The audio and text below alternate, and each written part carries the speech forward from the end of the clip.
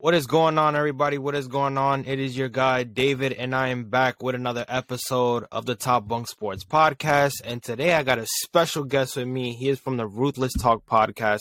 It is my guy, the one and only James Porcelly. What is going on, man? How are you? Man? How are you? Good, man. I'm sort of, how do you say it, jet lagged after all this Raw and Mania. Yeah, that's one way of putting it. Yeah.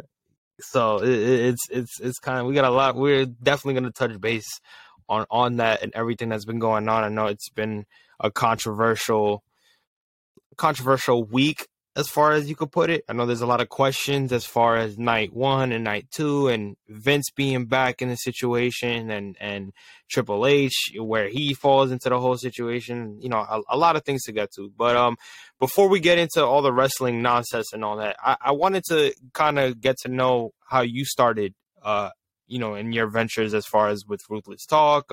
What made you cover wrestling, and what got you into just podcasting? Because there's other ways to cover it, but obviously podcasting is one of the main things that everybody tends to branch off to nowadays with, all the technology and all the platforms that people get to do it with. So what got you started in this whole thing?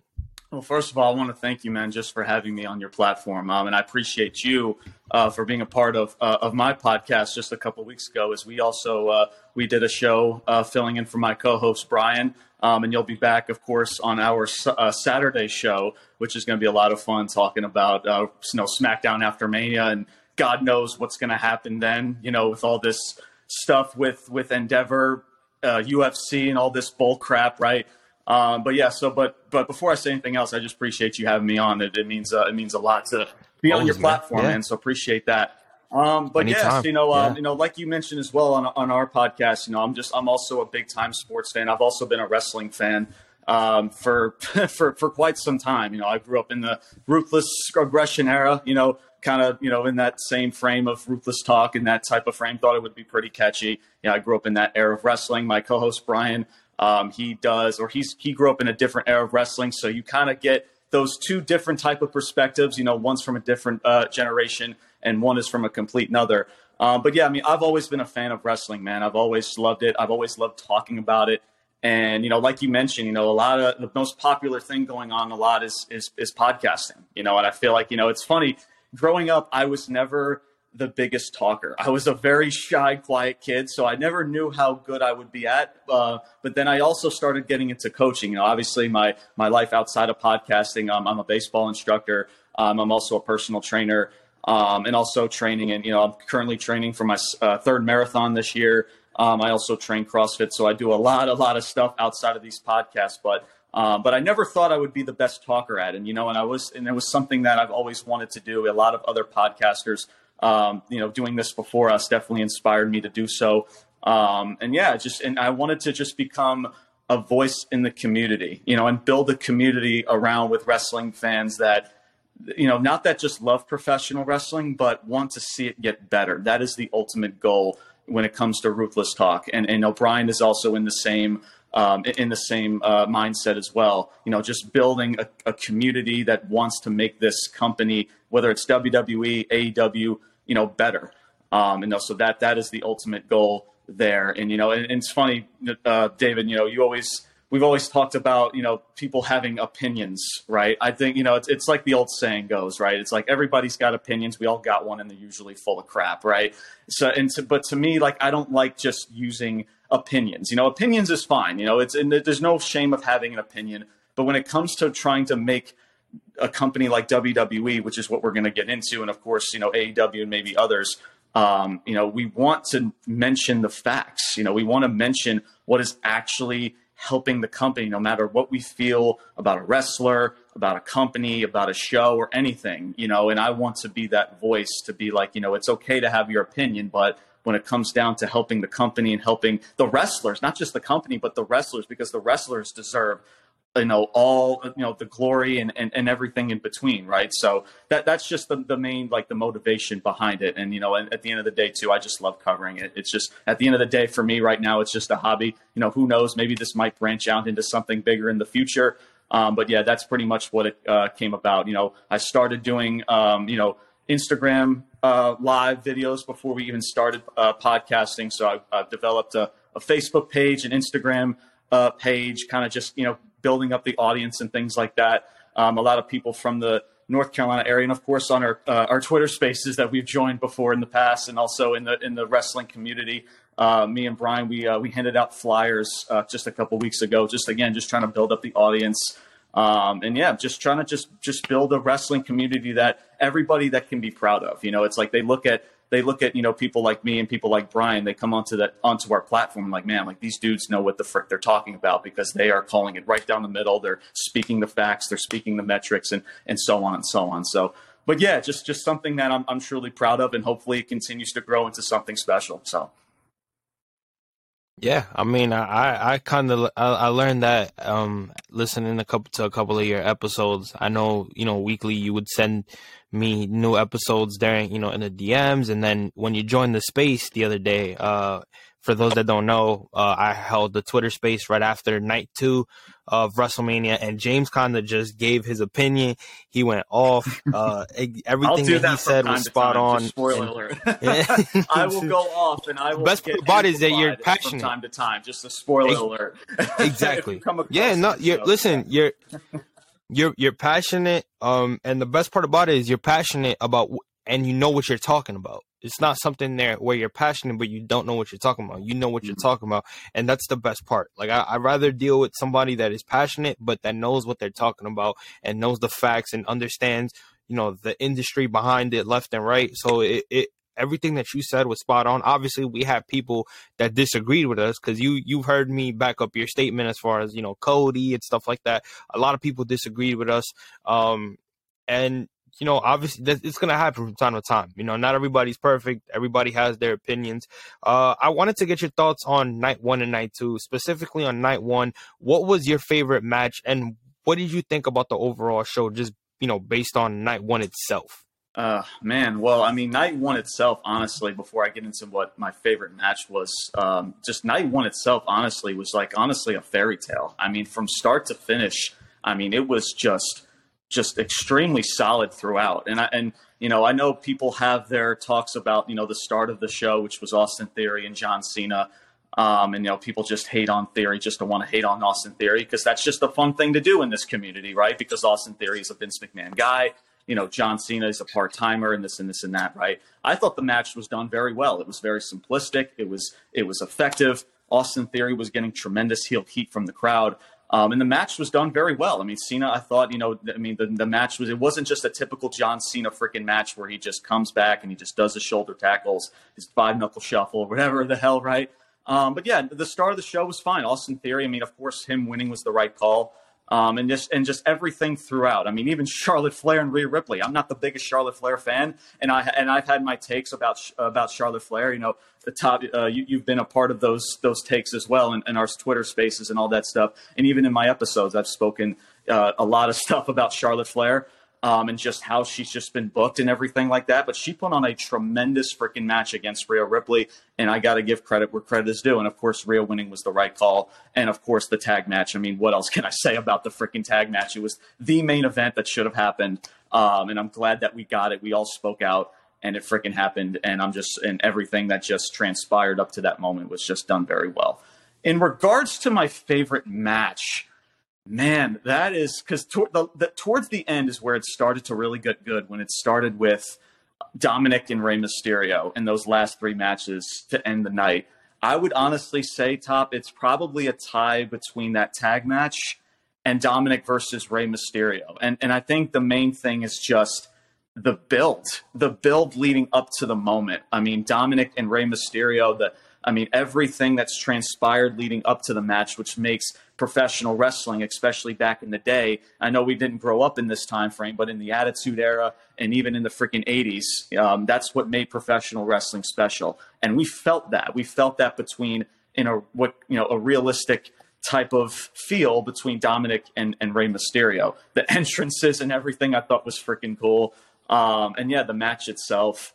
And just, again, everything leading up to it. But if I did have to choose one, Top, I would definitely say the tag match, just because how, especially in regards to Sami Zayn's point of view, from being the honorary Uce, from freaking, turning his back on Roman, the steel chair shot, the slow burn with Kevin Owens. So definitely I would say in that ultimate moment, cultivating moment, taking those titles from the Usos, which was 600, I want to say it was 620 plus days. So definitely, no doubt, probably I would put that at number one, and maybe I would say Rey Mysterio and Dominic at number two. I would say in that order. And honestly, even though again I'm not the biggest Charlotte Flair fan, I'll put that at number three again, guys. And that's the thing about me. Even though I don't like somebody, I will not be afraid to call something out and saying it was damn good. Because again, like you mentioned, like I'm a very passionate person. I'm passionate regardless of what I do, whether it's being a trainer, whether it's being a coach, whether it's being an athlete and training for a certain event, for a CrossFit event, or for another marathon, or playing collegiate sports, being a collegiate baseball player back then. I've always been very passionate at what I do. And I want to bring that same type of energy to the platform and to the wrestling community. So, but yeah, no doubt that tag match freaking stole the show for sure for night one. Yeah, I agree. I think the Dom and Ray matchup, you had the storyline kind of it built itself up for a really good match. I thought it was a really good match myself. The entrances from top to bottom. Credit to Dominic too. I mean, you talk about his first WrestleMania. That's a pressure situation. I mean, it wasn't no tune-up match. He's going against a legend in the game, in Rey Mysterio. Really held his character. He didn't fail at all. I mean, the stuff that he did to his sister when he threw the drink in her face. I mean, the stuff that he was doing to his mom when he got in her face, calling Ray a deadbeat in front of her. Like the man held his own, and there's nothing negative that I could say to Dominic, because when he first came into the business, everybody thought, oh, this kid is going to be handed the keys because he's Rey Mysterio's son. And, they're going to hand him the keys or whatever, and he's not going to do what we think he's going to do. And he completely turned that narrative out, turned it around, shut it down, and he's been great. I do see a great future for this kid. And then if you go back into the tag team matchup, just everything based on the tag team match, the build up to that match itself. I mean, you talk about Sammy's run with the Bloodline, then him turning on them at the Rumble, and trying to a lot, because Kevin Owens and Roman had their thing too at the Rumble at one point. So it all came together. The matchup was great. The ending was great. Had everybody on their feet. I don't think one person was bored of that matchup at all. So I do agree with you on that. There's really nothing I could say or disagree with that. As far as night two, what was your thoughts on night two? I know there's a lot of opinions on night two. What was your thoughts, and what was your favorite match on night two? Where do I begin, Todd? Where do I begin with night two? It's like night one was a fairy tale. It's like everything is like you're on like such a high, and then you get to night two and it goes into a completely just a different direction. I'll get to my favorite match first, and then I'll get to my thoughts about this. So, I mean, no doubt. I mean, I think even though regardless of the result, and I'm going to get to the result in just a second, no doubt had to be Roman and Cody Rhodes. I mean, they just tore the freaking house down. Again, it's a shame in regards to the result of the match, but those two freaking just went at it as I expected it to be. We've asked for it. I know me and I know a lot of others fans, we asked for it, that Cody Rhodes was the guy to face Roman Reigns at WrestleMania. We got it, and we delivered such a beautiful match. So in regards to the match, I can't say anything less about it. But man, what a just a disappointment freaking night. I mean, and as soon as Omos, right, starts off the show, I knew right then and there that we were in for a rude awakening. Because I mean, the fact it's bad enough that Brock Lesnar and Omos, and I freaking love Brock Lesnar. I love the dude. I love how he brings a sense of realism to professional wrestling. I love all of that. But this whole feud is something that just makes no sense. And at the end of the day, nobody asked for it the last time I checked. And yet it's starting WrestleMania, your grandest stage of all. So again, right then and there, fans, LA is just being put to sleep. That's the first thing. The women's showcase. I mean, it's hard to showcase freaking women when they're only given 8 minutes in a match. I mean, it's just, and even the men's showcase from the previous night, that is when you do, and I know you know this better than I do, David, is that we talk about the generation of wrestlers today. They do a lot of the flips. They do a lot of Canadian destroyers. They'll do freaking, all this bull crap and all this, all this other stuff, right? To, all the moves that they did in their mother's backyard, doing all the freaking, jumping on the trampoline and stuff, right? But that's when you do it. That's when you have that type of match on a grand stage like Mania. We see it all the time in weekly shows, and it's redundant and it goes nowhere, and no story is told.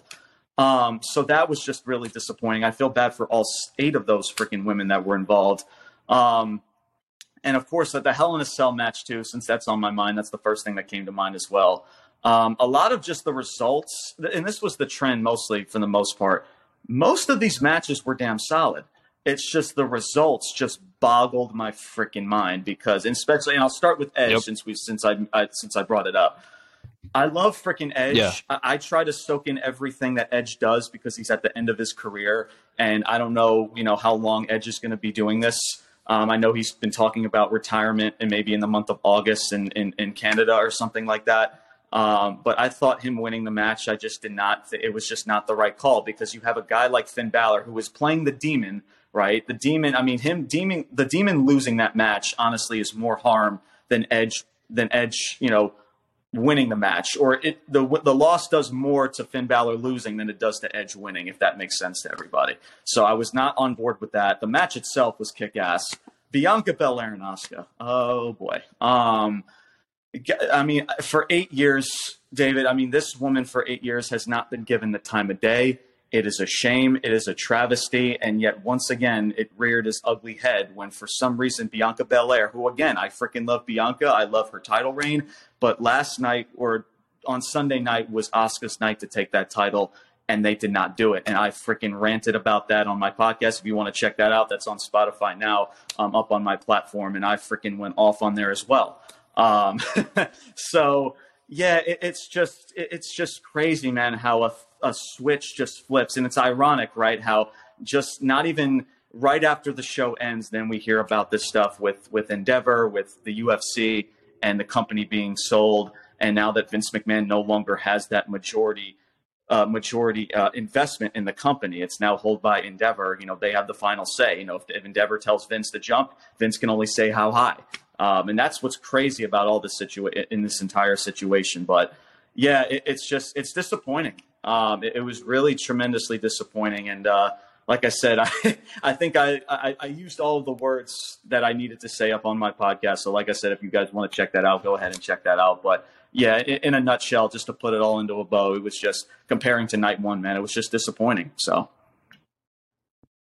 Yeah, and shout out to Bianca for her entrance. Yeah. If people don't know, she brought out the I forgot pardon me for forgetting the name of the group. I think the Lady of Compton or something like that.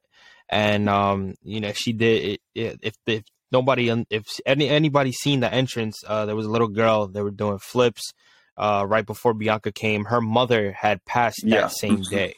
And I think it was very dope for them. If you guys saw the post-conference, Triple H got emotional just describing it. And I think it was really dope that they were able to give her that opportunity, considering the situation that she was going through. I don't see how anybody could, wrap that up and kind of deal with that on the same day that, they lose a loved one, especially somebody's mother. So for them to give her that opportunity and to kind of, cheer her up as much as they could by letting her create a moment that she'll never forget. I think it was really awesome and really dope on their end. And the fact that Bianca wanted to do that, it just shows her character, not only in the ring, but outside the ring. But as far as your point on Asuka, yeah, man, they've, for somebody that was so dominant in New Japan and came here to really take over, they really haven't given her the time of day or chance to really succeed like she had the chance. You go back to WrestleMania 34, she faced Charlotte beat her. Then she comes here, she comes you fast forward all the way to WrestleMania 39, and she's in the main event again against Bianca Belair, and they don't put her over. So it's you're wondering what is next for her. Like, what? It's not, to me, it's the same thing that we spoke about with Cody and Roman. If down the line in SummerSlam, Cody and Roman face, it's not going to have the same feel. It's not going to have the same edge to it. So if they have Asuka beat her at a different pay-per-view, it's not going to have the same pizzazz or the same moment or energy. So I do agree with you on that. As far as my opinion, everything that you said as far as how the show went is 100% correct. My favorite matchup was the main event. I think a lot of people, I know that the Gunther, the triple threat match basically took every. It swept me by my feet. Oh man, swept me by my feet. I was sitting there. For some reason, I thought at one point, Gunther was going to lose it just based off the energy of that matchup and the pace that it went. Shout out to them for making the right decision and having Gunther keep the title. I think it was very smart of them. Put that over Roman and Cody if the build was there, honestly, because there was hardly any build in that. But dude, that was as physical as it gets, as we knew it was going to be. But yeah, I mean, just the chops, like, dude, LA can hear that. People over at San Francisco can hear those chops. That's how freaking loud it was. But yeah, dude, like overall, just absolutely super physical. But yeah, imagine if the freaking build though was just better, man. I mean, same thing about Rhea and Charlotte. Imagine if there was a build and a story behind it, you know? So, but yeah, no, absolutely. Yeah, if they would have made that build as smart as they could have planned it, we definitely possibly would have been talking about a different match of the night when it comes to night 2. The only reason why I say Cody and Roman is my favorite matchup is because, again, I've been a Cody fan since he left WWE. Once he debuted the American Nightmare and he dyed his hair blonde, like and you started noticing that he was getting more respect, I became a fan of Cody. And then to ultimately, turn back the time and for him to come back to where he first started and them giving him the opportunity to become who he is, it was dope. I thought he was the only person, in my opinion, to take the title off of Roman. You can't give me a guy in the locker room right now. I mean, in the space, you know how many times I asked who else, if somebody can give me a guy that is on a momentum right now, the one that Cody's on, that makes sense for them to take the title off of Roman. Give me that guy. Not one person in that space was able to name one specific guy it's believable for them to take the title off of Roman besides Cody. And that was my situation. I get that they want Roman to keep his legendary title reign, but I just think there's nobody right now. There's nobody right now. It doesn't make any sense. You're going into a whole summer, if you want to call it, even though we're in the spring. You're going into a whole summer, basically us not knowing what Roman is gonna go through. Guess what? Now. He's gonna be more part-time than he was before. Remember how fans would always complain that, oh, he's part-time, he doesn't show up to work. Well, guess what? You're gonna see more of it now, and he's gonna be holding on to those titles. Yeah. Till all the way to what? Maybe SummerSlam, probably. I think there's going to be, I know, a show in Puerto Rico. There's going to be a show in Saudi. And then they're going to have SummerSlam sometime in August, right? So, but yeah, Roman, he's going to continue this part-time role. He's going to hold both of those titles. You're going to have a Brock and Cody feud now that doesn't even involve a title. Brock's not even going to be there to tell the story. So Cody has to now take that story, whatever they're going to tell, which is going to be very weird. It would make more sense if there was titles involved. But now he's got to carry whatever that story is going to be on his back because Brock's not going to be there to tell it either. And it's just a very weird and odd situation. Now we're back in the same position that we've been in, when Roman was holding the titles. But there was a reason why that Roman Reigns was holding the titles. It was to drop the freaking titles at Mania. But now they messed that up. And now here we are, and then that's exactly. And you go straight into Raw. And well, first and foremost, what were your thoughts on, before we get into the ending of it in the main event, what was your thoughts on the Raw after Mania, the show the worst overall, and freaking Raws I've ever seen in recent memory? Honest to God, that is the biggest load of my morning shit is probably better than freaking Monday Night Raw this past Monday. Seriously. It's just, I mean, guys, I'm just lost for words, and I was lost for words. Like I said, my recent podcast was covering Raw after WrestleMania, and I've just never seen a show that just felt so lazy, just lackluster, and just no care. And it also screams Vince McMahon written all over it. And when I also say Vince McMahon too, David, I also mean as well Triple H, because Triple H is just as, involved in this and should be more to blame, or just as to blame, than Vince McMahon. Because if you guys know Triple H, the dude is Vince McMahon 2.0. I've said this from even before I've had the platform that I have, before I even started covering podcasts.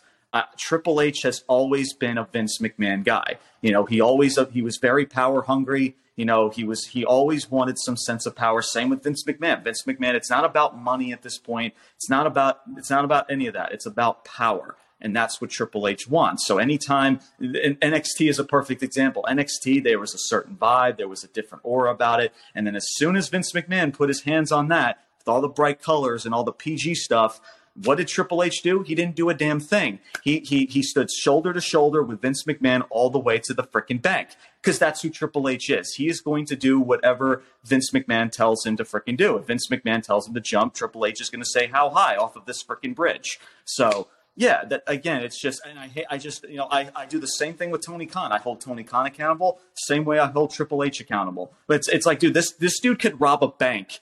And he will still get away with it from wrestling fans. They'll still praise this dude for being, being one of the greatest bookers in professional wrestling. Where maybe, okay, is it slightly better? Yes. Is it that much better than what Vince McMahon does? Absolutely not. I mean, it doesn't take a genius to figure that out. So that's just honestly, Top, the most frustrating thing out of all of this is that people want to continue to give Triple H excuses when he's just as more involved than Vince McMahon in all of this. Yeah. I mean, listen, we spoke about Triple H's difference as far as when he was controlling NXT to what he's doing now. It's a huge difference, and it's a huge downgrade in my opinion. Again, I mentioned that I went to NXT TakeOver in Brooklyn back in 2019, if I'm not mistaken. And when I was there, like I told you, the vibe was different, man. The just going in there, you're not talking about Raw, you're not talking about SmackDown. It felt like an underground promotion. It felt like it was Raw. Like no pun intended. Yeah, like no pun intended. It felt like it was Raw. It felt like it was something different. Like this is why people tuned into NXT, because these young guys, the promos, first of all, you couldn't even tell that it was PG half the time they were cutting these promos. That's number one. Then number two, the wrestling was just nonstop, back and forth. They weren't really like risky. They were risky on a lot of things, but it was organic. Like these guys knew each other. The Sasha and Bailey and Charlotte at a time and Dakota Kai, like all these young wrestlers that we talk about that are now that are up. They had their momentum. Kevin Owens, Sami Zayn, like Velveteen Dream at one point, Matt Riddle, like all these guys, man, Aleister Black, like it's so many guys that, again, I know that was their minor leagues, if you want to call it, but they could have kept those guys there because of how much success they were having. So because they were having so much success, and then Vince goes through what he goes through, he ends up having to step down. Triple H ends up having, first of all, before Triple H even took over, Vince destroyed NXT, in my opinion. I really don't watch NXT that much simply because of what he did to NXT. And what he does to them on the main roster when they do get to the main roster. So what's the point? If they're going to be treated like crap over the main roster, what's the point of watching NXT? But yeah, that's where I come from, honestly, with NXT. I mean, I'll still watch it here and there. Yeah. I try to keep up with what goes on over there. I still haven't watched Stand and Deliver. I heard a lot of good things about that this past weekend as well as NXT, which was last night. But yeah, I mean, when you see people like Karrion Kross when they were first in NXT, and he puts on a shiny red helmet, suspenders, and they're like, "What are we doing with Karrion Kross?" It just screams Vince McMahon written all over it. But then there's Triple H that just lets Vince McMahon and everyone else, every other suit and tie, just lets him do whatever the heck he wants to do. I mean, the fact that during his retirement, right, and how quickly he was able to get onto the board that quickly because he had all of his ducks in a row. He has Nick Khan, he has Triple H and Stephanie at the time before she bounced, and she took Triple H's balls with her. So it's just frustrating how nobody will just stand up to this dude. Shane McMahon had to freaking leave.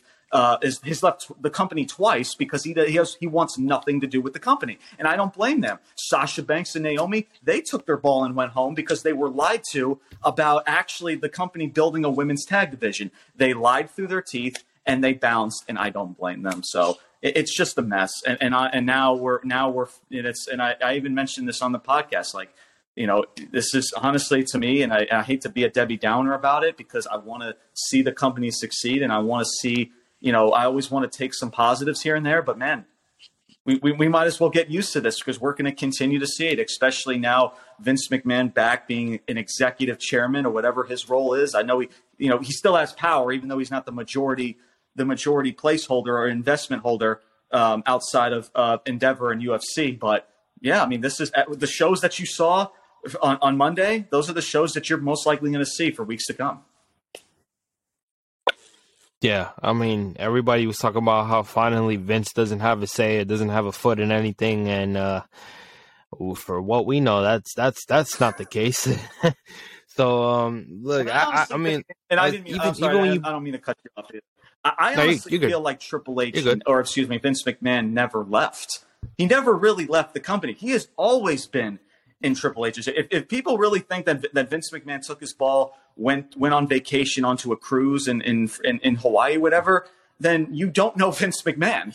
He has since, even with the whole retirement and the accusations, once that got cleared, you knew that he was going to get his foot or get his hand back into the cookie jar. But even before that, even with some of the decisions that Triple H was doing, there were little red flags that like, whoa, that screams Vince McMahon. It's because Vince McMahon has always been his ear, and Triple H is the biggest ass kisser in that entire freaking company. Again, that's just not. I'm not just doing that just to be harsh on Triple H. It's just the reality. Again, I loved him as a performer. He's one of the best performers. The game, Triple H, the cerebral assassin. But as a businessman, he is the biggest ass kisser I've in that entire company. So. Yeah. No, listen, I like I said before, there's a difference that you see when what he's done with NXT to what he's done when he's got creative control of Monday Night Raw. I mean, the Sasha thing, and I'm not just saying this because I'm in love with Sasha. I think Sasha, not only her wrestling skills, but I think her promos are fucking fire. I think she's beautiful inside and out. Like Sasha Banks. Nobody was touching her. No one can sniff her jock strap. Seriously. Nope. No. You are 100% right. Nobody was able to touch her, and I think her and Naomi kind of got. They started noticing the wheel starting to turn as far as the bullshit that they were putting up as far as the women's tag division. People were also criticizing her and Naomi for leaving, and it's just like, listen, at the end of the day, Sasha alone, no disrespect to Naomi, but Sasha alone carries that entire division.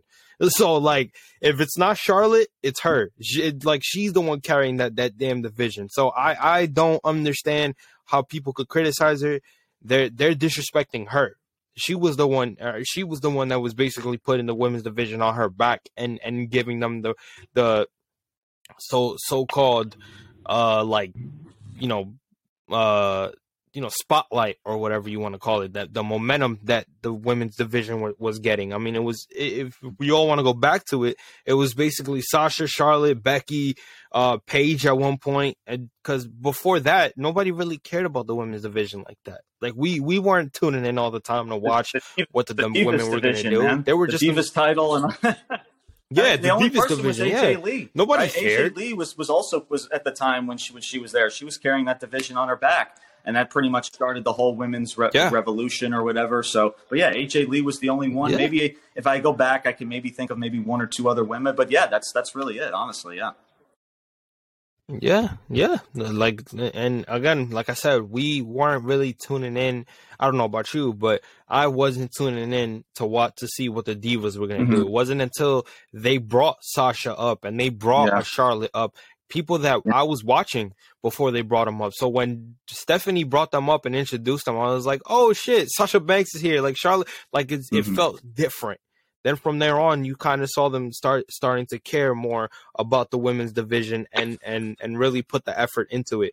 I think they're still doing it now. I just think that there's certain decisions that are kind of like, all right, we got to really, we got to see what the hell you guys are doing, because there's not certain decisions that they agree on. So I think after in my opinion, after Sasha left, I think they were really in a bind, and they really didn't know what they were gonna do, because she was such a big part of the women's division. I think getting Rhea Ripley to win the women's championship was a smart thing.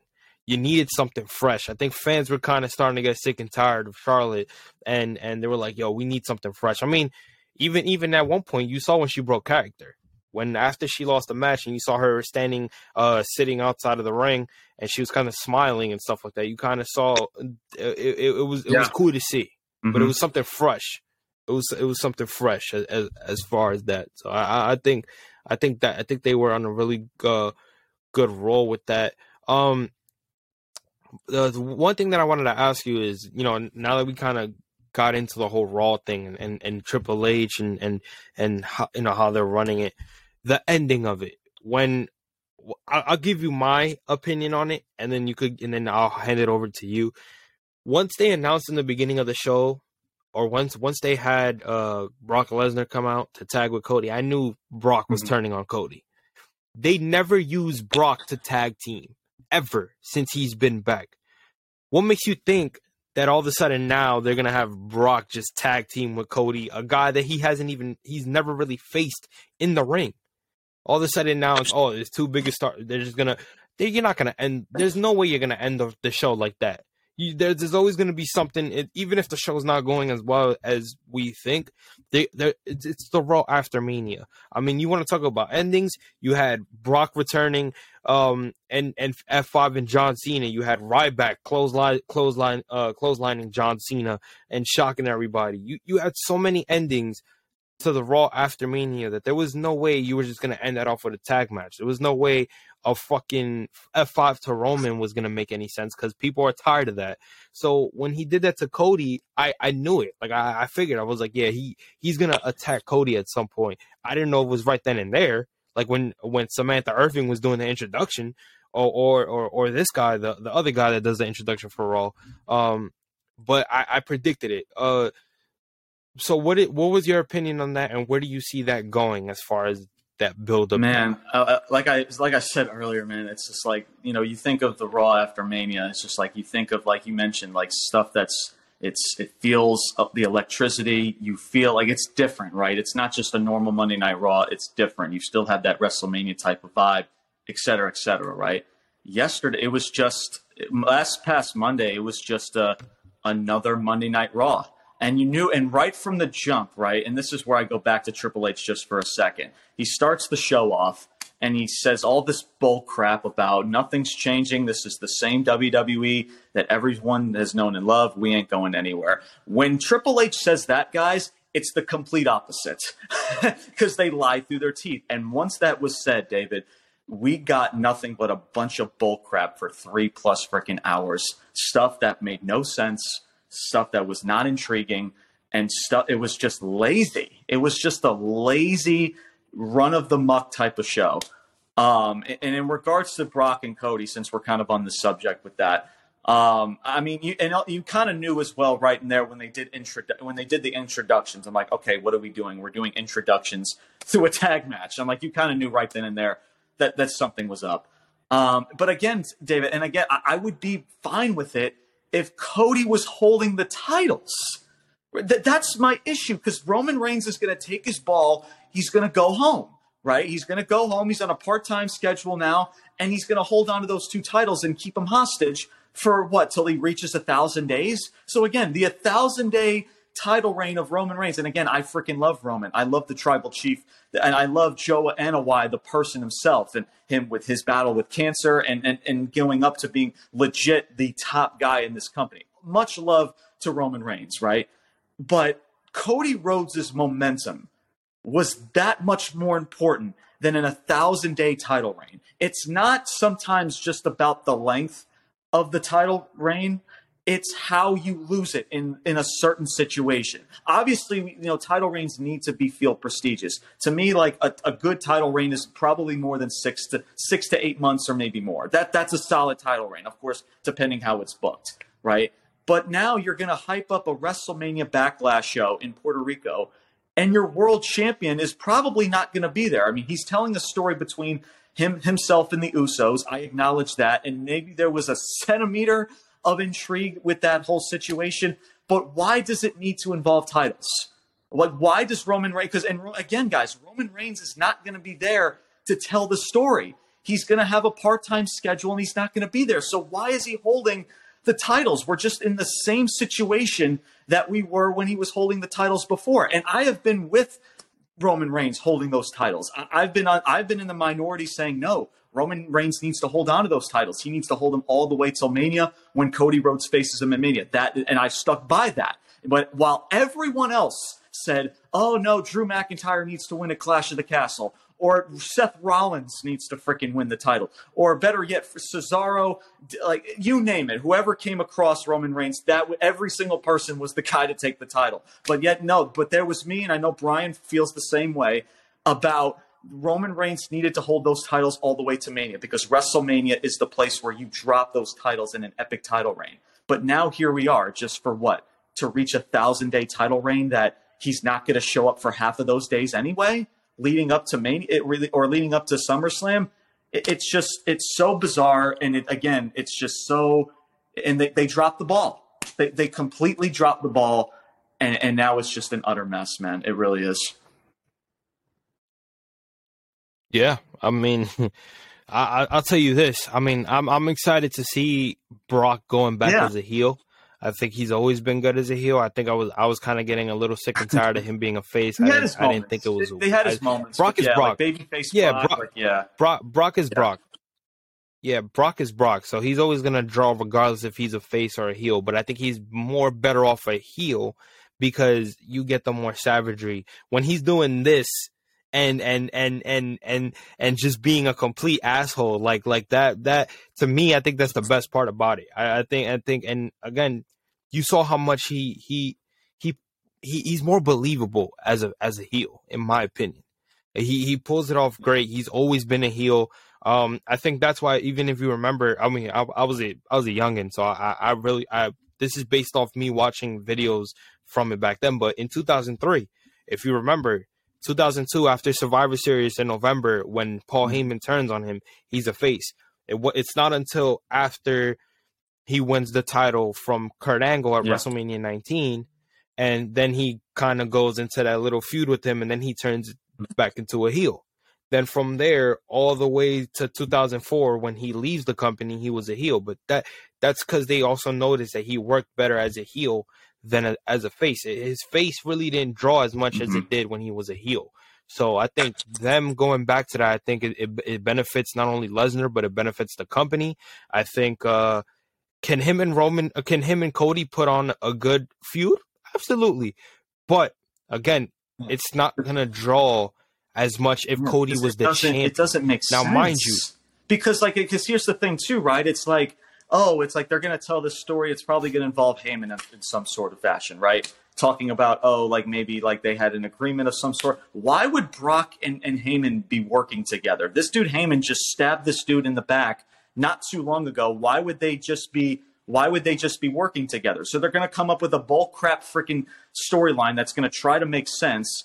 But again, all you just needed to do was just give Cody Rhodes the titles. You can have a great kick-ass match in Puerto Rico. You get your ticket sales. Like here, Brock Lesnar and Cody Rhodes are two top stars in the company. You have Cody Rhodes make his first title defense. It's not that hard. It's really not. If you really think about it. Like because here's the thing when it comes to me, speaking for everyone who's watching right now, I'm not a dude that you need to move mountains in regards to booking to get me entertained. If something, it just makes sense. And if you want to push a certain superstar that I may not like, then fine. Again, it's not my company, right? Like at the end of the day, if you want to push somebody like that's Charlotte Flair, right? If you want to push her and you want to make her your top star, fine. Make me care. Make me a reason to get behind this girl. But all they do is just throw her in title match after title match after title match after title match. And there's no feel, and it's just shoved down your effing throat. So that's the issue with this whole thing. No doubt this feud can be entertaining. No, absolutely. But it just doesn't make sense because there's no title involved, because there's no other reason why Brock Lesnar would go after Cody Rhodes in the first place. So again, like I mentioned earlier, it's just a mess, man. It really is. Yeah, I mean, and if you think about it, I know people would rather see Brock Lesnar hold the title one more time than Roman keep the fucking title. But if you would have played it off like Cody beating him, and then by any surprising chance you had Brock Lesnar take the title from him and make it more believable and shock everybody, that would have been money too. You know what I'm saying? Because it would have surprised a lot of people. But I think, you're gonna have your Roman. Don't get me wrong. I'm a bloodline fan. I think them changing exactly. I think them changing Roman ever since they put Roman as a heel, man. I thank the wrestling gods for that, because of the fact that this guy was trash as a face, was getting booed every night. Did nobody care to hear or see this guy at all? They were sick and tired of his bullshit. They were giving him the John Cena treatment. And at some point, you sat there and you're like, yo, when is Vince going to get it? When is Vince going to change? I mean, him beating Triple H at WrestleMania 32 didn't help, because fans were booing him. If you remember the pay-per-view, nobody really gave him a good ovation. You go to WrestleMania 33, whatever decision they had of ending of having Taker, it made no sense, because it was like he already lost the streak, so nobody's gonna care for the fucking that match at all.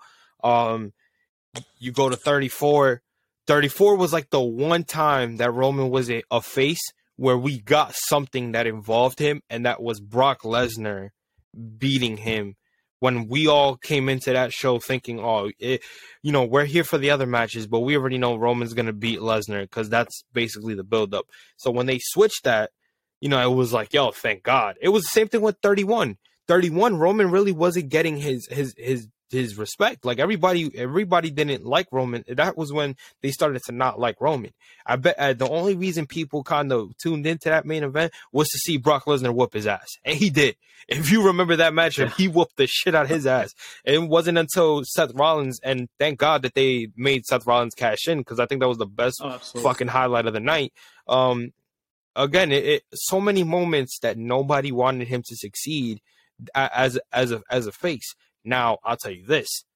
If they would have learned their lesson when he first was getting his pop back in 2014, if you remember correctly, this is when Batista won the Royal Rumble. Yeah. And it was him and Batista were the two finalists, and they did not want Batista to win. Although it would have been a confusing angle if they would have had Roman win the Royal Rumble, and they probably would have had Roman. I mean, who knows? It's hard to tell, because, mind you, that's Daniel Bryan's, comeback story.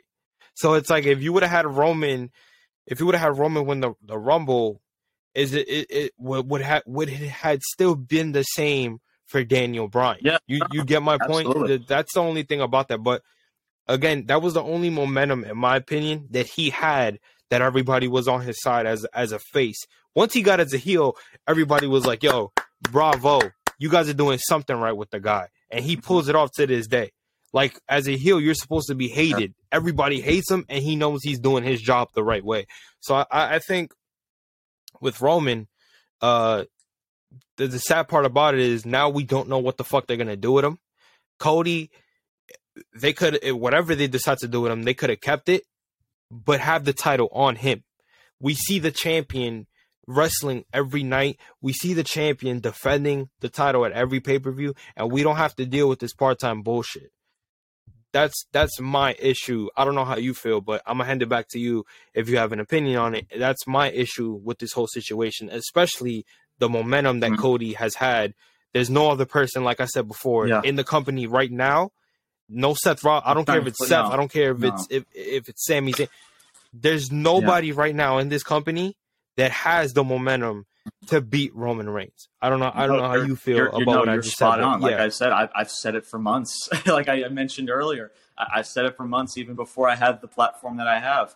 That Cody Rhodes was the guy. As soon as he stepped in, as soon as he made that big return in that whole match with Seth Rollins last year's WrestleMania, I knew right then and there, this is the dude. Right then and there, and I stuck by that. I stuck by that all the way till freaking Mania, which was this past Sunday.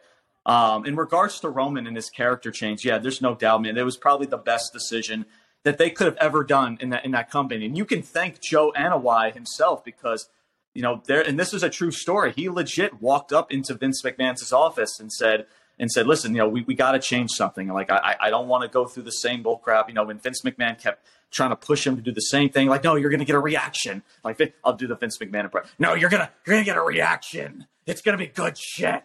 Right.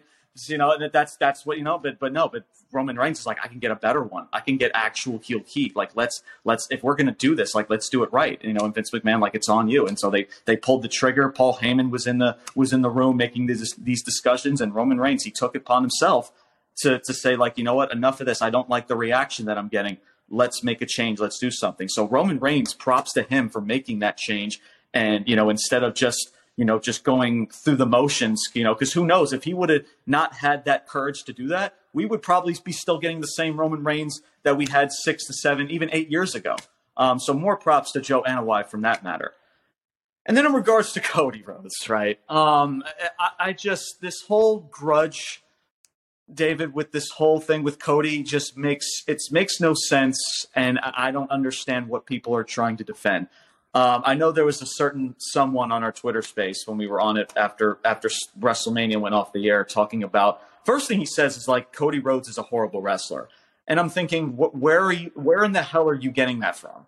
So because he botched one little power slam move, and all of a sudden he's just a bad freaking wrestler, when this dude's had great matches with LA Knight, with Chad Gable, and the list goes on and on and on. So I don't get that aspect at all. He's wrestled with a torn freaking pec. We talk about, adversity, James. He has to come through adversity, and there's not enough struggle and 1,000 days. They can take all of that, David, and shove it up where the sun don't shine, seriously, because it is the biggest load of crap that I've heard in my entire life. I mean, when they need to understand is that you need to read the room. Listen to the freaking crowd. Look at the merchandise sales that he's pulling in. He was the guy right then and there. Like, what other struggle? Do you need him to get run over by a cement truck? Does he need to fall off the Empire State Building? Does he need to be struck by lightning? Like, what struggle? Like, why is everything about a Daniel Bryan underdog story? It doesn't make any sense to me. This dude wrestled with a torn pec, for F's sake. He was freaking Stardust. This dude was legit in jobber status. I don't understand. Like, how can you not? Because they just don't like him. You know, listen, if you don't like Cody Rhodes, and if he people left the don't company. like Cody Rhodes, that's fine. But you can't sit here. Yeah. People can't sit here and try to sell to me that Cody Rhodes is not the dude because of X, Y, and Z. It's a bunch of crap. It's a bunch of crap. And he left the company. And he left the company to continue doing what he was doing, and became bigger than what he was in WWE. I mean, look, when he was dashing Cody Rhodes and he was holding the Intercontinental Championship, he changed the Intercontinental Championship to the Classic one. Mm-hmm. I mean, you know, he was over. But when they decided to stop that and put him as title ring with Stardust when they beat the Shield. I thought that was freaking with Dusty was involved. You know, yes, that was cool. So they're behind that, by the way, Todd, but they're not behind, you know, every time Cody Rhodes mentions Dusty and they just blow a gasket because Dusty's name is mentioned. When Dusty Rhodes' name was also mentioned in that tag feud with the Shield years ago. So again, people just bitch because they just want to freaking bitch. That's Yeah. And like I said, it just. You can't tell me for a guy, and I saw a tweet that the only reason why I could see why people didn't want him winning is because I saw a tweet that said there's no way that WWE is gonna have a guy who came from AEW and started that company to win their major title. That's the only reason. Because here's the thing: if you guys remember, this was a guy, right? And Cody Rhodes, when AEW first started, he took that big sledgehammer and he slammed it onto that Triple H replica throne. I mean, guys, do you really think Triple H forgot? Like, seriously, like, and maybe I'm the fool, David. Maybe I'm the fool that actually thought that this same dude that's going to come into this same company, right? He leaves AEW. He was an EVP. He was one of the head creators of AEW. He comes over to WWE, and that same person that he slammed the throne on, and that same gimmick was going to push this dude to a WWE Universal Undisputed Championship. I don't know. Maybe I'm the schmuck for actually thinking that they were going to pull the trigger. That's the only reason why I said, oh, they're probably not gonna give him the title, is because of that. But at the same time, this is a guy that you guys said, you know what? No, if you could do something better outside of the company, go ahead. Like, we support you. We gave your dad a statue. Like, we're not ever trying to like be on bad terms with you. And that's what he did. He went to ROH.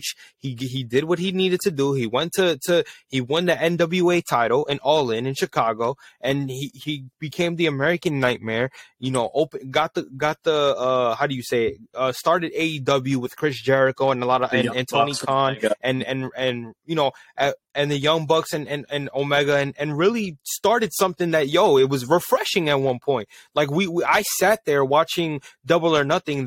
I bought their pay-per-view, their first very show in Double or Nothing in Vegas, and it was a really good show. Everything that they had going, but the one thing that happened that I said was they better not take the route that WCW did when WCW was first beating WWE. They better not go that route, because that is the route that every single wrestling promotion tends to go down on, and they start to fail. Hence, TNA. TNA at one point in 2005, 2006, 2004, 2005, around that time, when wrestlers were leaving WWE, like a Kurt Angle, like a Christian, like a Tyson Tomko, guys like that were really leaving the company to go to an easier schedule company in Impact Wrestling, because Impact Wrestling was only staying in Orlando, and you didn't have to wrestle every single day. So when they they were getting paid more just to do that.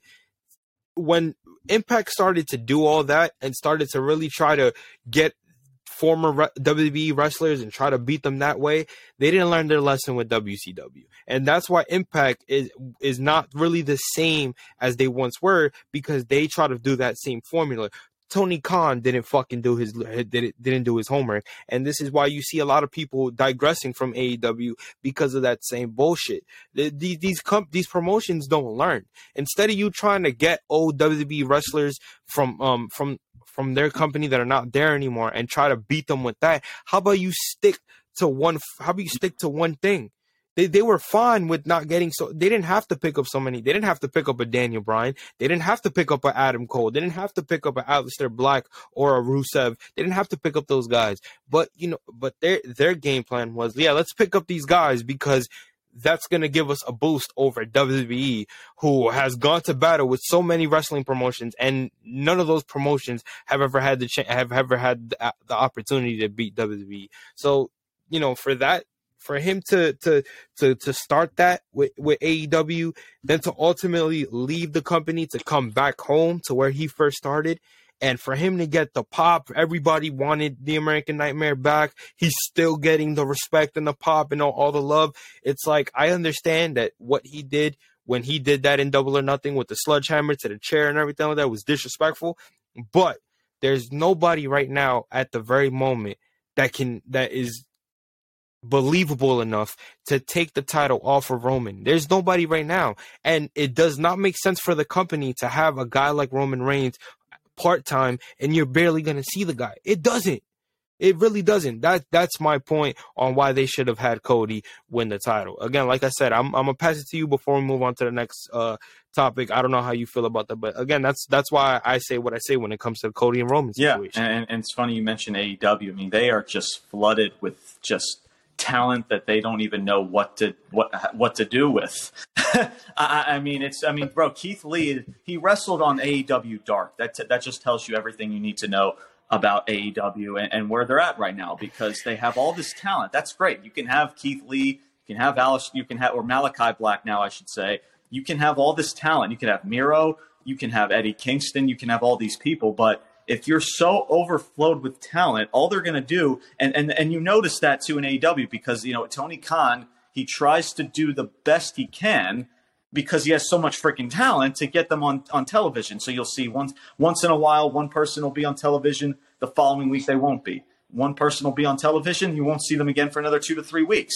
And it's just it's just a mess. Now, thankfully, as of the past 2 weeks or so, there's a cool little situation going on with Omega, Hangman Adam Page, and who knows with tonight, with AEW Dynamite tonight.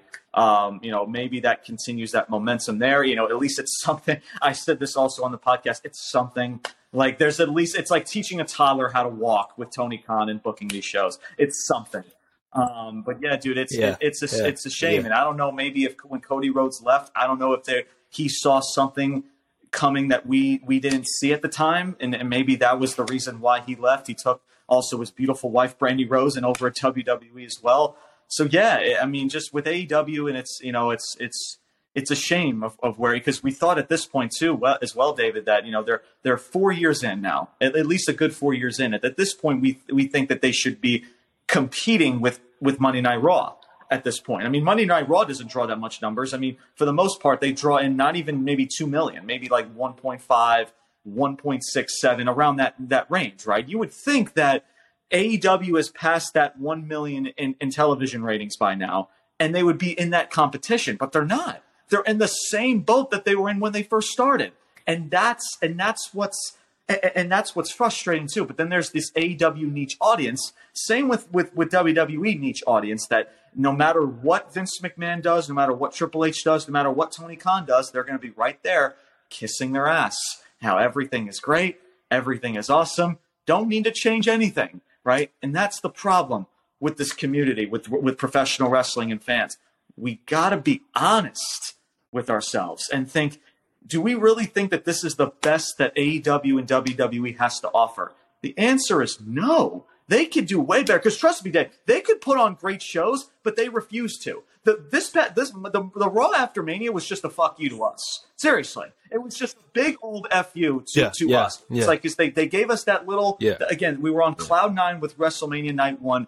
There was some red flags in Night 2, especially with that freaking ending with the main event. And now here you have Raw after Mania, and it was just it's like Brock Lesnar in a nutshell. Like Brock Lesnar in a nutshell, going off the air with the double bird. That is Vince McMahon and Triple H saying F you to all of us to going off the air. It's in a nutshell, right? And it's just, yeah. And again, it's just, you know, at times I struggle to find the words, because it is that baffling and it's just that mind boggling. But yeah.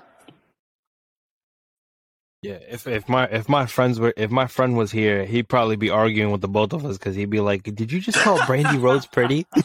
Because I always tell him, I'm like, yo, woman and man, he has an interesting taste in women. I think she's gorgeous. I mean, I think Sasha Banks is better is better looking. I think I'm more. Oh my God. Yeah, I think there's a lot of girls. Yeah, we could talk about being there's a lot. We could go through the whole divas, the women's division, and we could go about our list. But I think Brandy gets she gets a pass. But I wanted to ask you another question, or want to know your opinion on Austin Theory's run, because I feel like, again, I gave my opinion to you on when I was on your show a couple weeks ago, and I basically told you my opinion on why I didn't think Austin Theory versus John Cena made any sense whatsoever. I know a lot of people told me that the reason that they're doing it is because they need a big time legend in the game to kind of give him the boost as far as him and his character. I get it, but at the same time, it's like, can you put him in a more realistic setting, in a more realistic feud, to where where we don't have to automatically know that he's gonna fucking win? Like having John Cena come back just so Austin Theory so he could put Austin Theory over was just an obvious fucking decision. I didn't even have to watch the match to know that fucking Austin Theory was gonna win. Like, even though I did, because I'm a Cena fan, but I didn't have to go and watch the match to know the outcome of that match. So, what is your theory on or your opinion, I should say, on his run? your opinion on his run and what they're gonna do based on after him beating Cena, and who do you think is gonna be next for him as far as a feud? Excuse me. I'll say this, right? I actually, like, I always say this about a lot of wrestlers, and this includes Austin Theory. I truly believe there is a lot of good potential in Austin Theory. I really do. And if I go back to WrestleMania or the Raw after Mania this past Monday, it's a real shame because this dude is trying his hardest to attract some heel heat. He did it at WrestleMania Night 1 with that match, and I thought that was one of Austin Theory's best performances I've seen. And here's the thing, too, about wrestling as well. I don't mind, David, if I see the result coming, right? It's like a movie, right? Even though you may know what the result is going to be, or a TV show, if it's done well and you're intrigued and you're out of your seat, that's all I care about, to be honest with you, right? I mean, we're grown, we're at the point where we're grown-ass adults, right? We know that this stuff is predetermined, and listen, I'll pull the curtain back just very slightly, right? It's predetermined. I acknowledge that, right? So at this point, it's just like, okay, listen, even though I may know the result of something, just make it entertaining, make me get invested. And they did that with that Austin Theory Cena match. Was the build and the reason of making the match was weird? Sure. But again, just the match itself, I thought the way that they did it was fine. In regards to Austin Theory in a nutshell, it's just a shame because it's funny too, right? Fans were like, oh, this dude needs a reboot, right?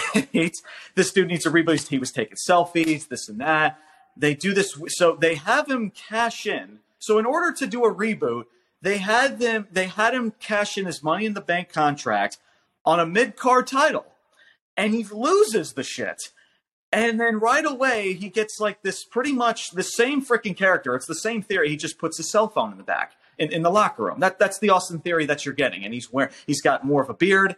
He's a little bit more mean streak. Like we see a lot of those characters time and time again. It's nothing new, but that's your reboot. That's your reboot. And fans were behind it. And now here we are, and those same fans are still trashing Austin Theory. When I've said it from day one, it's the same character. But it's not a reboot, so that was just weird to me. I don't know why we needed to almost bury this dude just to get him a reboot. It was just very weird to me. But and it's a shame too because there's really not a strong connection with the crowd with Austin Theory. There really isn't. I mean, like I said, the Raw after Mania was a prime example of that.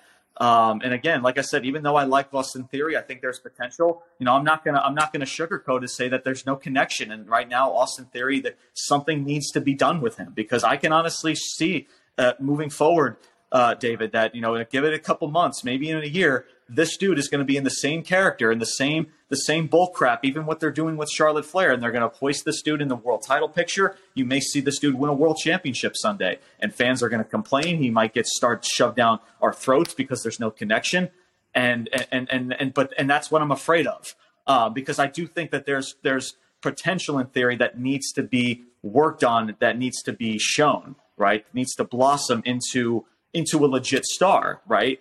And the matches that he had with Cena was a prime example of that this dude can be a star in this company, but you got to make people care. You can't just throw this dude on your television screen, put a title on him, and do all this crap and expect for us to care, But yeah, so in regards to what goes from here, I don't even know, man, because this mid-card division is so irrelevant. I mean, you see it all the time too with mid-card titles being defended on Monday Night Raw or a SmackDown, because instead of building up that motherfucker, you just have the match in the middle of a Raw or SmackDown. It's just like, okay, it's just like, and then we have the match, and then it's just rinse and repeat for the next competitor, right? So I don't know.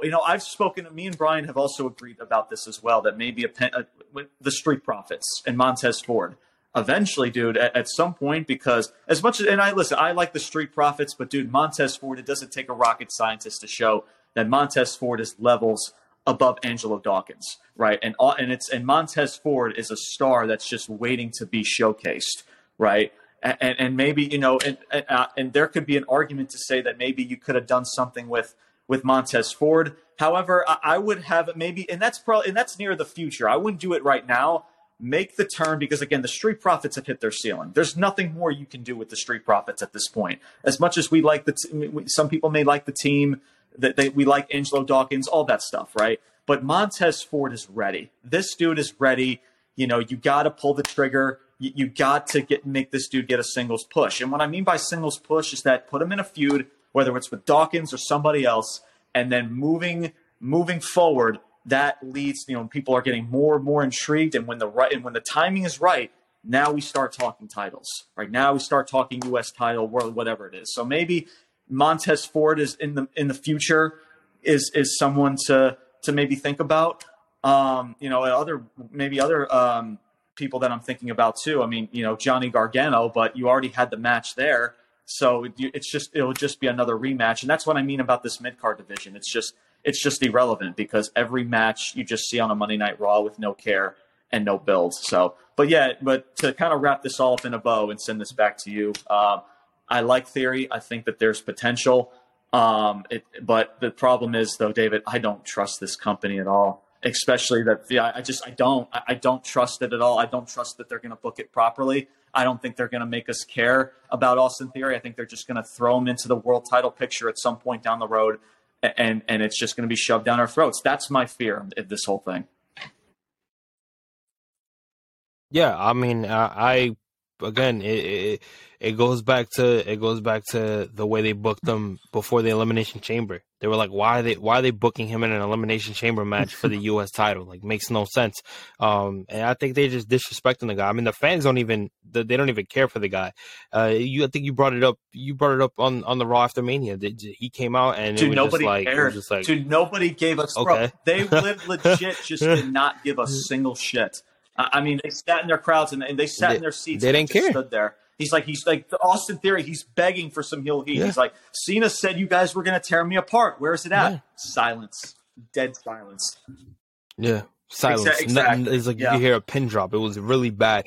But you brought up I like you brought up the Street Profits and Montez Ford, because I really do think that if they detach Angelo Dawkins and Montez Ford, and they keep Montez as a single competitor, that him and Austin Theory could have a really good feud, in my opinion. I think Montez Ford has earned the opportunity and the respect of the crowd as far as him being a possible singles competitor. The thing with the Street Profits that I wanted to ask you, because I know the segment that they went into with Sami Zayn and Kevin Owens, do you think that there's if they don't branch off the Street Profits early, do you think that there's a possible feud with those two, considering the fact that it was a pretty good promo and they already had a pretty good match, matchup? so what's the point of the feud? They just had the bro. They went 13 minutes this past Monday. Why bother a feud, bro? This is the problem with wrestling. It's like, they have a non-title match, and now the Street Profits are what? They're going to turn heel or whatever, or maybe they just put two baby faces. The typical WWE in professional wrestling today. They'll just throw two baby face teams in a match for a title and just expect us to give a crap, right? But they'll do that, or they'll turn them heel and they'll have the rematch. So if you were going to have the rematch for the titles, why have the match? Why have the match on Smack? Bro, I sat there for the first time, David, in a while. I sat in a match that involved Kevin Owens and Sami Zayn, and halfway through the match, I didn't care. It's sad. I legit did not care. Because I know what it's going to lead to next week. You're going to probably see what. You're going to see Sami Zayn most likely against Montez Ford in singles competition. Then you're going to see Kevin Owens versus Angelo Dawkins in singles competition. That's how this company builds tag championship matches in a nutshell. Just put everybody in freaking singles competition. That it's the most lazy, just redundant bullcrap I've seen in like forever that they've been doing it, right? The way that they book the title picture and the division in general. It just, it just makes no sense to me, dude. I listen, again, if you want to put the Street Profits with Sami Zayn and Kevin Owens. Again, David, fine. It's not my company, right? I'll just make me give a shit. But it's really hard that you already they didn't waste any time. They come out, they won the showcase match, right? Okay, that's fine. They're like, okay, maybe that results them into getting a future title opportunity. Okay, fine. The very next night, they're already facing the champions. I'm like, so nobody can lose. So that's the champs already won. So what was the point of the showcase? I don't understand. It's the most again, guys. It doesn't take a rocket scientist to figure this shit out. It's just so weird. Yeah, but it's WWE booking, David, in a nutshell. Yeah, it's a lot. They've been like that for years. Yeah, they've been like that for years. It doesn't stop. It does not stop. I think if you're gonna I think there's no other way that I could put it. The only way I could put it is the way you did. I think the only way you continue this is if you have people believe and make people care about this feud if you're gonna have it. Because for some reason, after that matchup, I have a great feeling that they're gonna have those two go at it for a while. So we'll see. Because I think it'll be a slap in the face to Kevin Owens and Sami Zayn, who went from here, who went from literally here when it's main event status to all of a sudden now you're mid card feud with Street Profits. It makes no sense to me, but I can see it. I can definitely see it. There's the last thing that I wanted to get to before we get to one other thing, and then I wrap it up here. I wanted to ask you, because I know a lot of people were kind of like putting two and two together when Bianca Belair and Rhea Ripley had that promo. Do you see them? I think you know where I'm going with this. Do you think that they're in contention of having those two face off right away and possibly unifying the women's if they do, it wouldn't shock me at all. It really would not. It's just like the exchange was so awkward. It was so weird. Legit, Rhea. So Bianca, first off, she goes out there, right, and she's praising Asuka like she's her best buddy now. When 2 weeks ago they were in a tag match and she beat this woman to a pulp because she's playing the heel. She's I'm not playing this coexist game with you.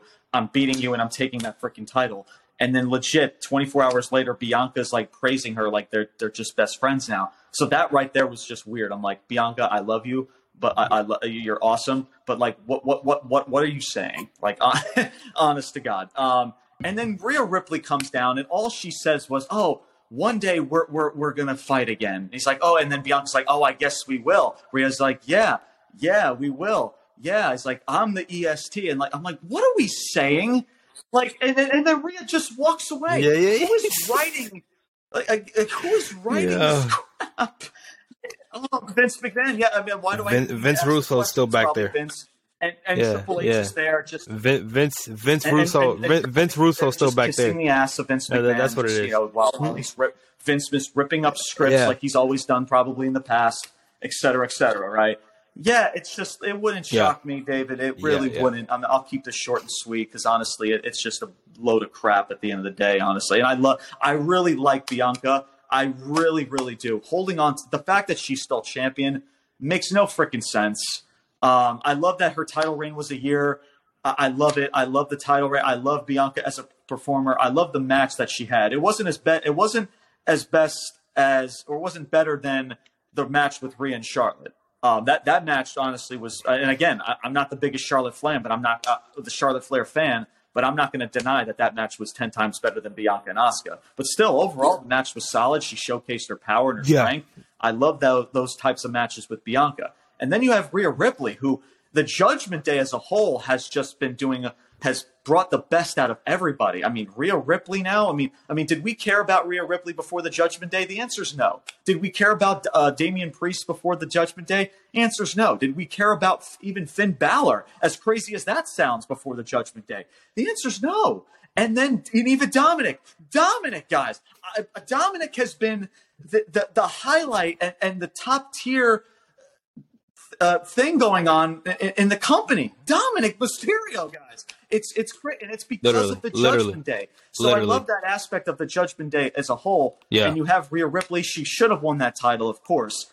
And now you're throwing. So now you're So here's the thing. We should have gotten that match between Rhea and Bianca in the first place, right? Because the build and everything, the story made sense, right? But now after Mania, now they're like, okay, now we're just going to have the match again and unify the titles. Yeah, that's great. That's just great business because, and you're going to waste that, at a freaking in a Puerto Rico show, just for bro, save that. If you're going to do Rhea and Bianca, bro, dude, save that for SummerSlam. Save that for another, bro. Don't waste it. If you want to do Brock and Cody, that's fine because again, Brock is a part-timer. Everybody knows Brock. He's not going to win those titles anyway. It would be Cody's first defense. That would make sense. But to unify these titles? Oh my God. I don't even want to go there, to be honest with you, because that is it's frustrating. That's why I wanted to ask you because I was like, I didn't like that. I mean, don't get me wrong. I think two beautiful women at the top of their game. One actually we got what we wanted with one as far as Rhea Ripley winning the titles, winning her title from Charlotte, and then we got Bianca, who again I know you have your opinion on it, and Asuka, you wanting Asuka to take the title from her, but I personally she's one of those characters. Again, she has like a John Cena type of feel to it, but the fans love it. You see what I'm saying? Like she has a PG side to her, but the fans love it. It's not like where Cena, where he turned PG and then everybody hated it because they kept pushing. Like I think as long as if they push Bianca, the fans are going to be fine with that. I just think when it comes to Asuka's perspective, what she's been going through with the company, I think it would have made sense for her to beat Bianca. I just don't understand. So yeah, I'm sorry to cut you off. It frustrates me with Asuka because again, she comes back. This is a character and even on Twitter, she's expressed how much she loves having this new character back. For 8 freaking years, David, she has been booked like complete garbage. And the NXT run was cute. It was a nice cute little run, whatever, right? She gets to the main roster and Vince just completely books her like crap, putting in and listen, I was like, oh, but James, she held titles and bro, those were the most irrelevant title reigns that I could even freaking remember. That bro, like they throw titles on people every now just to put a title on them. They threw the title on Asuka just to shut us all up. They did not care about the build. They did not care about her reign. Yeah. It was forgotten about. It's like we don't even freaking remember that title reign. But now she comes back in this kind of character. She gets one of the biggest pops from the Royal Rumble. She's returned. Of course, the build with Bianca is a different story, right? But just her development as her character, the build, she's winning matches. She's feeling badass. Everything that they did was spotless. And then you get to the match and she loses. Why? What is the grudge with Asuka? Yeah. Why won't they put the rocket to her back? Yeah. Because she checks off every single box. What do people want to give me? Because she doesn't speak English that well? Okay, fine. Give her a mouthpiece or something. She already checks off every other box. Give her a mouthpiece. She already has every other, she already has the look. She already's got the attraction from the crowd. She has the charisma and everything. She's great in the ring. She's put on tremendous match. Everything that Asuka does is spotless, but yet Vince McMahon and just does not want to see it, or he just doesn't want to be bothered to see it. And it pisses me off because I feel for Asuka and I feel for all of these wrestlers. And that's why, again, guys, I have this platform that I do on Spotify, Ruthless Talk, that I have, is because I will back up these wrestlers because they deserve it, because they bust their ass. They're away from their families. In regards to Asuka, she travels to the States, right, to be a part of this company. And she is just booked like just another Joe Schmo. And it pisses me off because she's spending her hard time on the road 24/7, right? And she's being booked like a piece of garbage.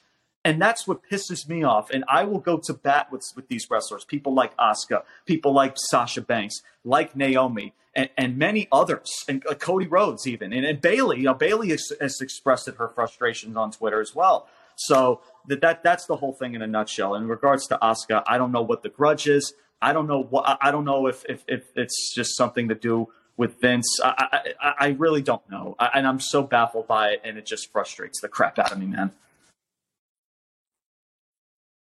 Yeah, yeah. And listen, I like I said, I have my mixed emotions on it. But I do agree. I absolutely do agree. I think they need to start showing her some respect, especially after what she's done before coming to the company. I think they're disrespecting her, so I think they need to do something with her.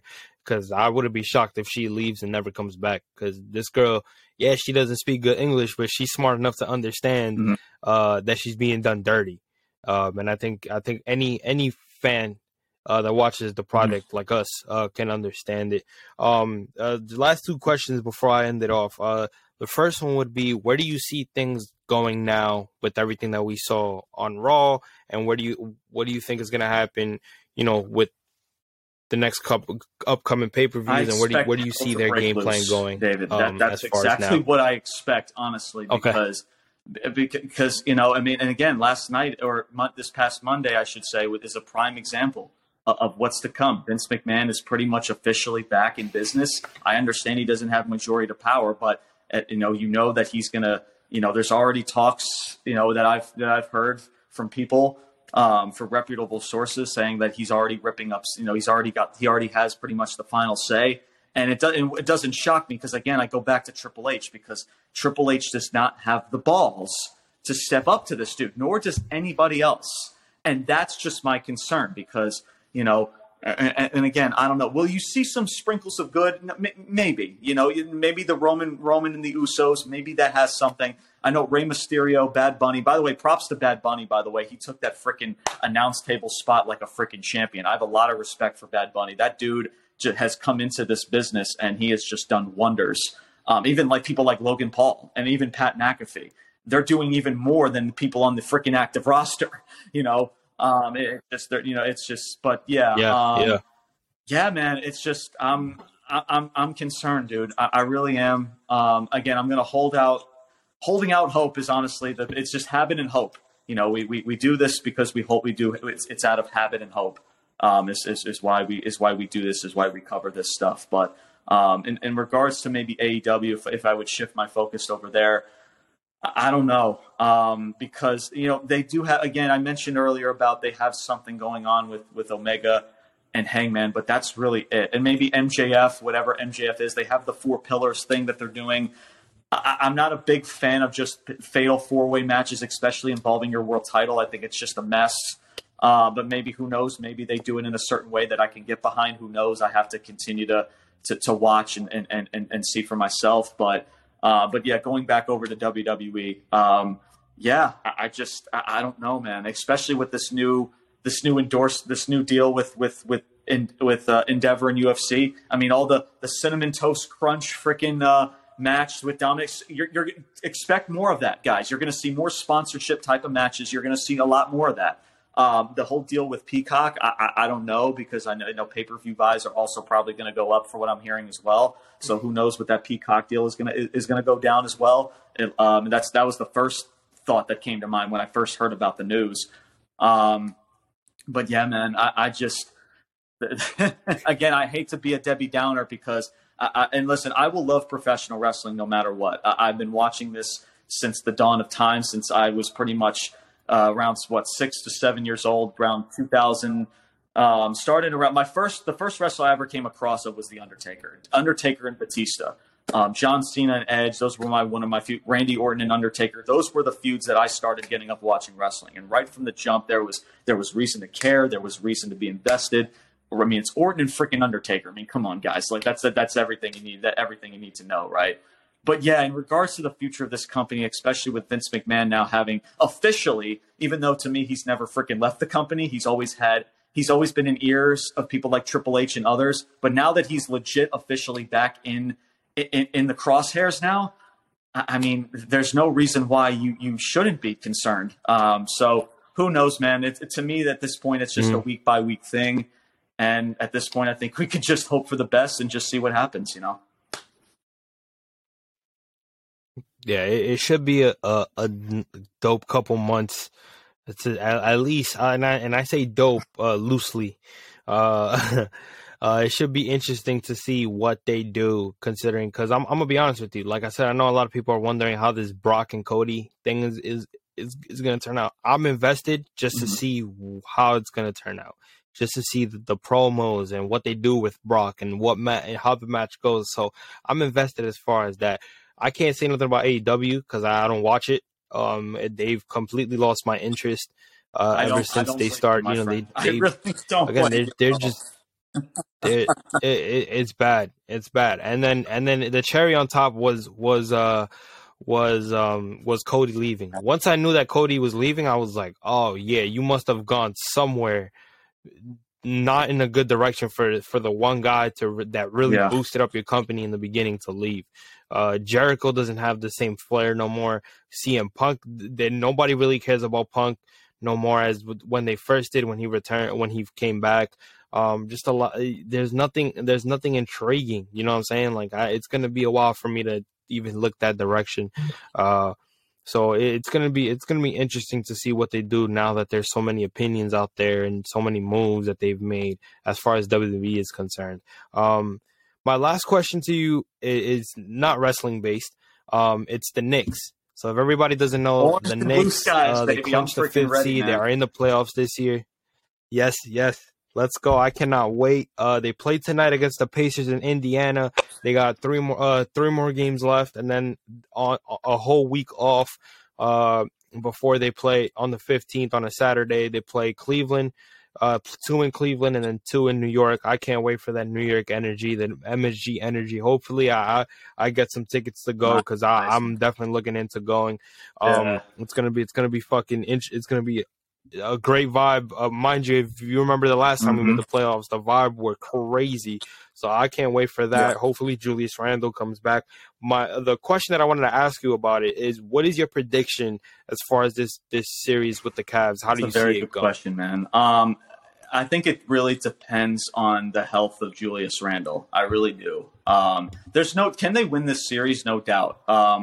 And of course, to me, it also depends on the performance of also Donovan Mitchell, because I mean, we both know that this dude Donovan Mitchell, and I still can't get over the fact that we could have gotten this freaking dude, and it's going to bug me if this same dude on this same team beats us and knocks us out of the first round of the playoffs. That's just going to be this entire year in a nutshell, right?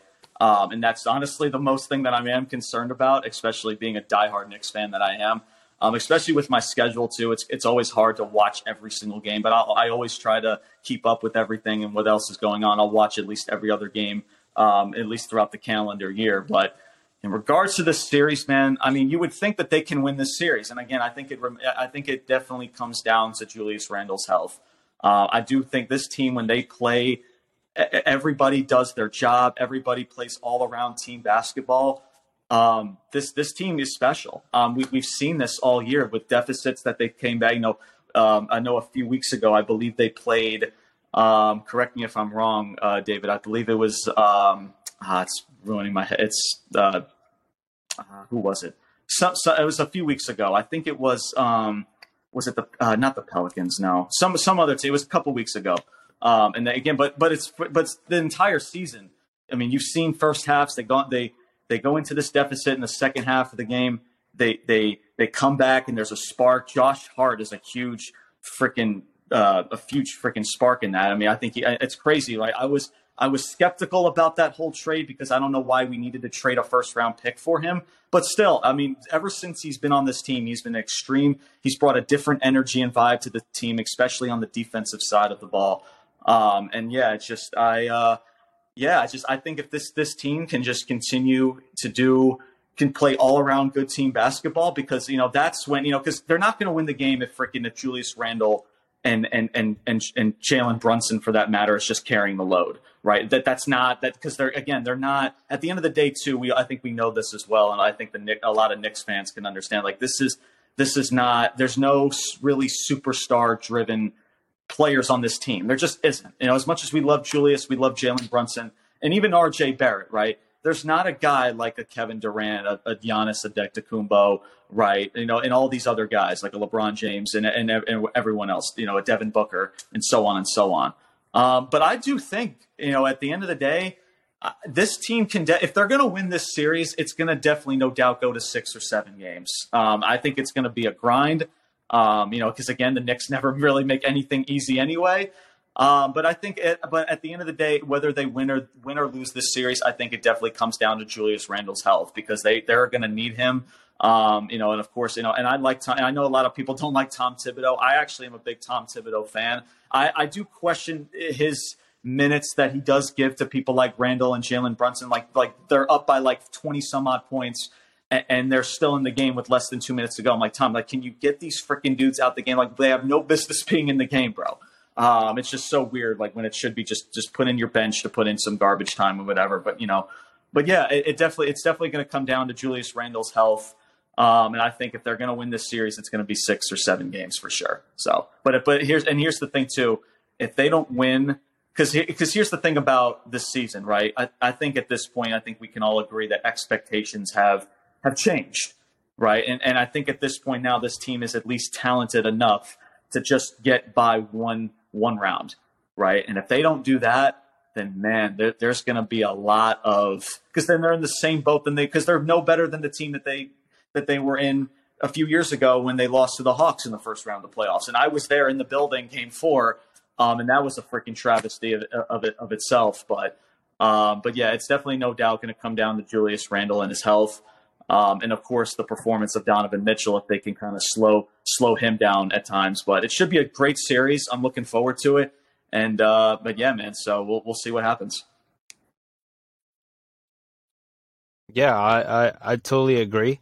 I think, this is a must-win series for the Knicks, simply because of all the IQ. That dude has been a freaking gem. Yes. IQ. Yes, please give my man IQ. Emmanuel quickly has been wronged for 2 years. He could have been developed even more better if Tom Thibodeau didn't put Alec Burks as a starting point guard instead of Emmanuel Quickley. Now you're kind of seeing what Emmanuel Quickley could do. I think he is a well-deserved Sixth Man of the Year. I want him to win the Sixth Man of the Year. I think the Knicks, as far as the Cavs, they need to basically beat the Cavs, in our opinion, simply because of the whole trade scenario with Donovan Mitchell and everything he was saying about how he thought he was coming here, and he is from New York. He's a Met fan himself. So there's so much opportunity that we could have got him, but at the same time, there's also a win for the Knicks as far as them not getting him, because we would have not had the kids that we have now if we didn't get them. And the kids are obviously working out for us to some extent. And we possibly maybe would have not had Jalen Brunson if it wasn't for Donovan Mitchell. That dude is worth every freaking penny, bro. That seriously, honestly, man. That's every penny awesome this entire season. Like, I mean, you know this as well as I do, man. Like, we have been starving for a point guard for so freaking long. I mean, the last legit point guard or competent point guard that I remember having was Raymond Felton, bro. With that whole 2013 season, the last time, even before the whole pandemic era, when last time they made the playoffs was the last time they even got past the freaking first round. So that team was freaking, man, it sucks that team didn't go as far as they should have. But yeah, I mean, but Jalen Brunson, dude, like, it's insane how I don't know, maybe it's just the fact that, it's just that switch from Dallas to New York. I don't know if that was something that he needed, because, man, dude, this dude has all season long has been freaking awesome. But yeah, that dude has been worth every penny, bro, for sure. Yeah, he's balled out, and I love the guy. I have his jersey, and he's been fucking awesome. And I think this week off after the season is done, I think it's worth. I think it'll help us. I think Julius Randle, if he is good, I think he's a key guy that we need. I know a lot of Knicks fans are like, well, we've been playing good without him. Julius Randle is a key guy regardless. It doesn't matter how you feel about him. Need him, man. They're gonna need, and I understand. Listen, I like Julius Randle. Yeah. I understand that there's a lot of skeptical stuff about him, especially that whole game against the Orlando Magic where he was going after teammates like Emmanuel Quickley, and trust me, like that's Like, and I understand with the whole, sometimes officials are horrible. I get it. Like, I've been there as a baseball player, playing at a collegiate level and also playing independent ball a couple of years ago. Trust me, I get it. But when you go to the level of screaming at your own, and it's not shocking because we know that this dude has a temper. But at the end of the day, though, regardless of all of that, they need him on the floor. They just need to. I don't care if they're playing well with him right now. All of that can change within a week. That's just sports. That's why we freaking love it, right? But yeah, I mean, if they don't win this series, man, I mean, they got to at least make it a grind, and if they're going to win this, it's going to be a freaking grind. But I think if everybody does, they do their job, both offense and defensive side of the ball, because when everybody is collectively doing their job, they are a very, very good team. Because like I mentioned, there's just not that guy that can just carry this team to the promised land. And that's where I like where they're at right now, because we know at the end of the day, probably, is this team going to win a championship this year? Probably not. But it's a stepping stone, because I also remember too in the Twitter space as well. This involved a Knicks Twitter space, how I can go back, David, to all the way to freaking November and December. And I think the Knicks were on some sort of a losing streak. And everyone was like, let's get ready for the draft, blow it up, like freaking tank. And I'm like, bro, it's the month of December. Like, what are we saying?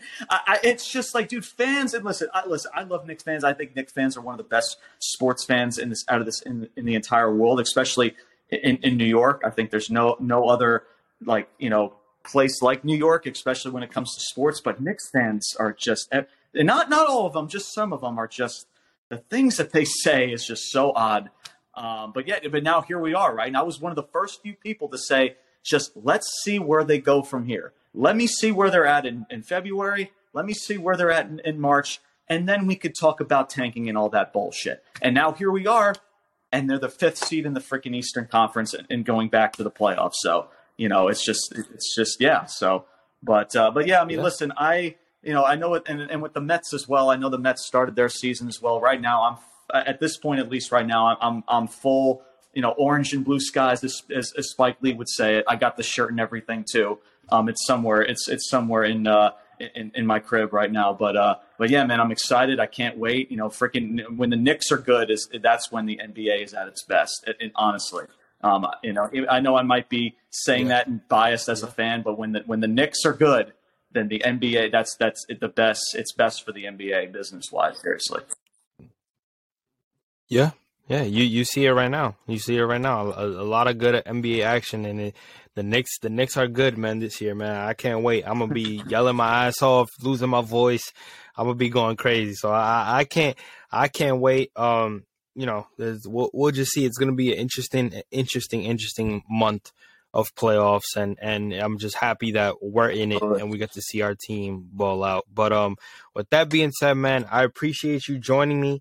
I appreciate you taking the time to talk with me. There's a lot of good conversation that we had, a lot of good opinions, a lot of good thoughts, man. If you guys don't know who he is, his name is James. Like I said before, he does Ruthless Talk on Spotify with this guy, Brian. I will be on again for my second time. It's going to be fun. Please show him support. Please listen to his stuff. Please retweet it, post it on Instagram, do whatever you got to do to show him support. Yeah, man, like I said, I appreciate you having me on, man. Like I said, it's going to be fun having you back on our show on Saturday. It's like I said, this was fun. I love doing this. I hope I get to be on your platform once again. If you're welcome to have me again. This has been awesome. The last few episodes that we've done, on my platform and now on yours. But yeah, man, this was fun. I appreciate you having me, and can't wait to have you on Saturday, my brother. Can't wait for it. Yeah, appreciate it, man. I can't wait to join, man. But with that being said, I'll see you guys on the next episode. This is David from Top Bunk Sports, and I'll catch y'all. Peace.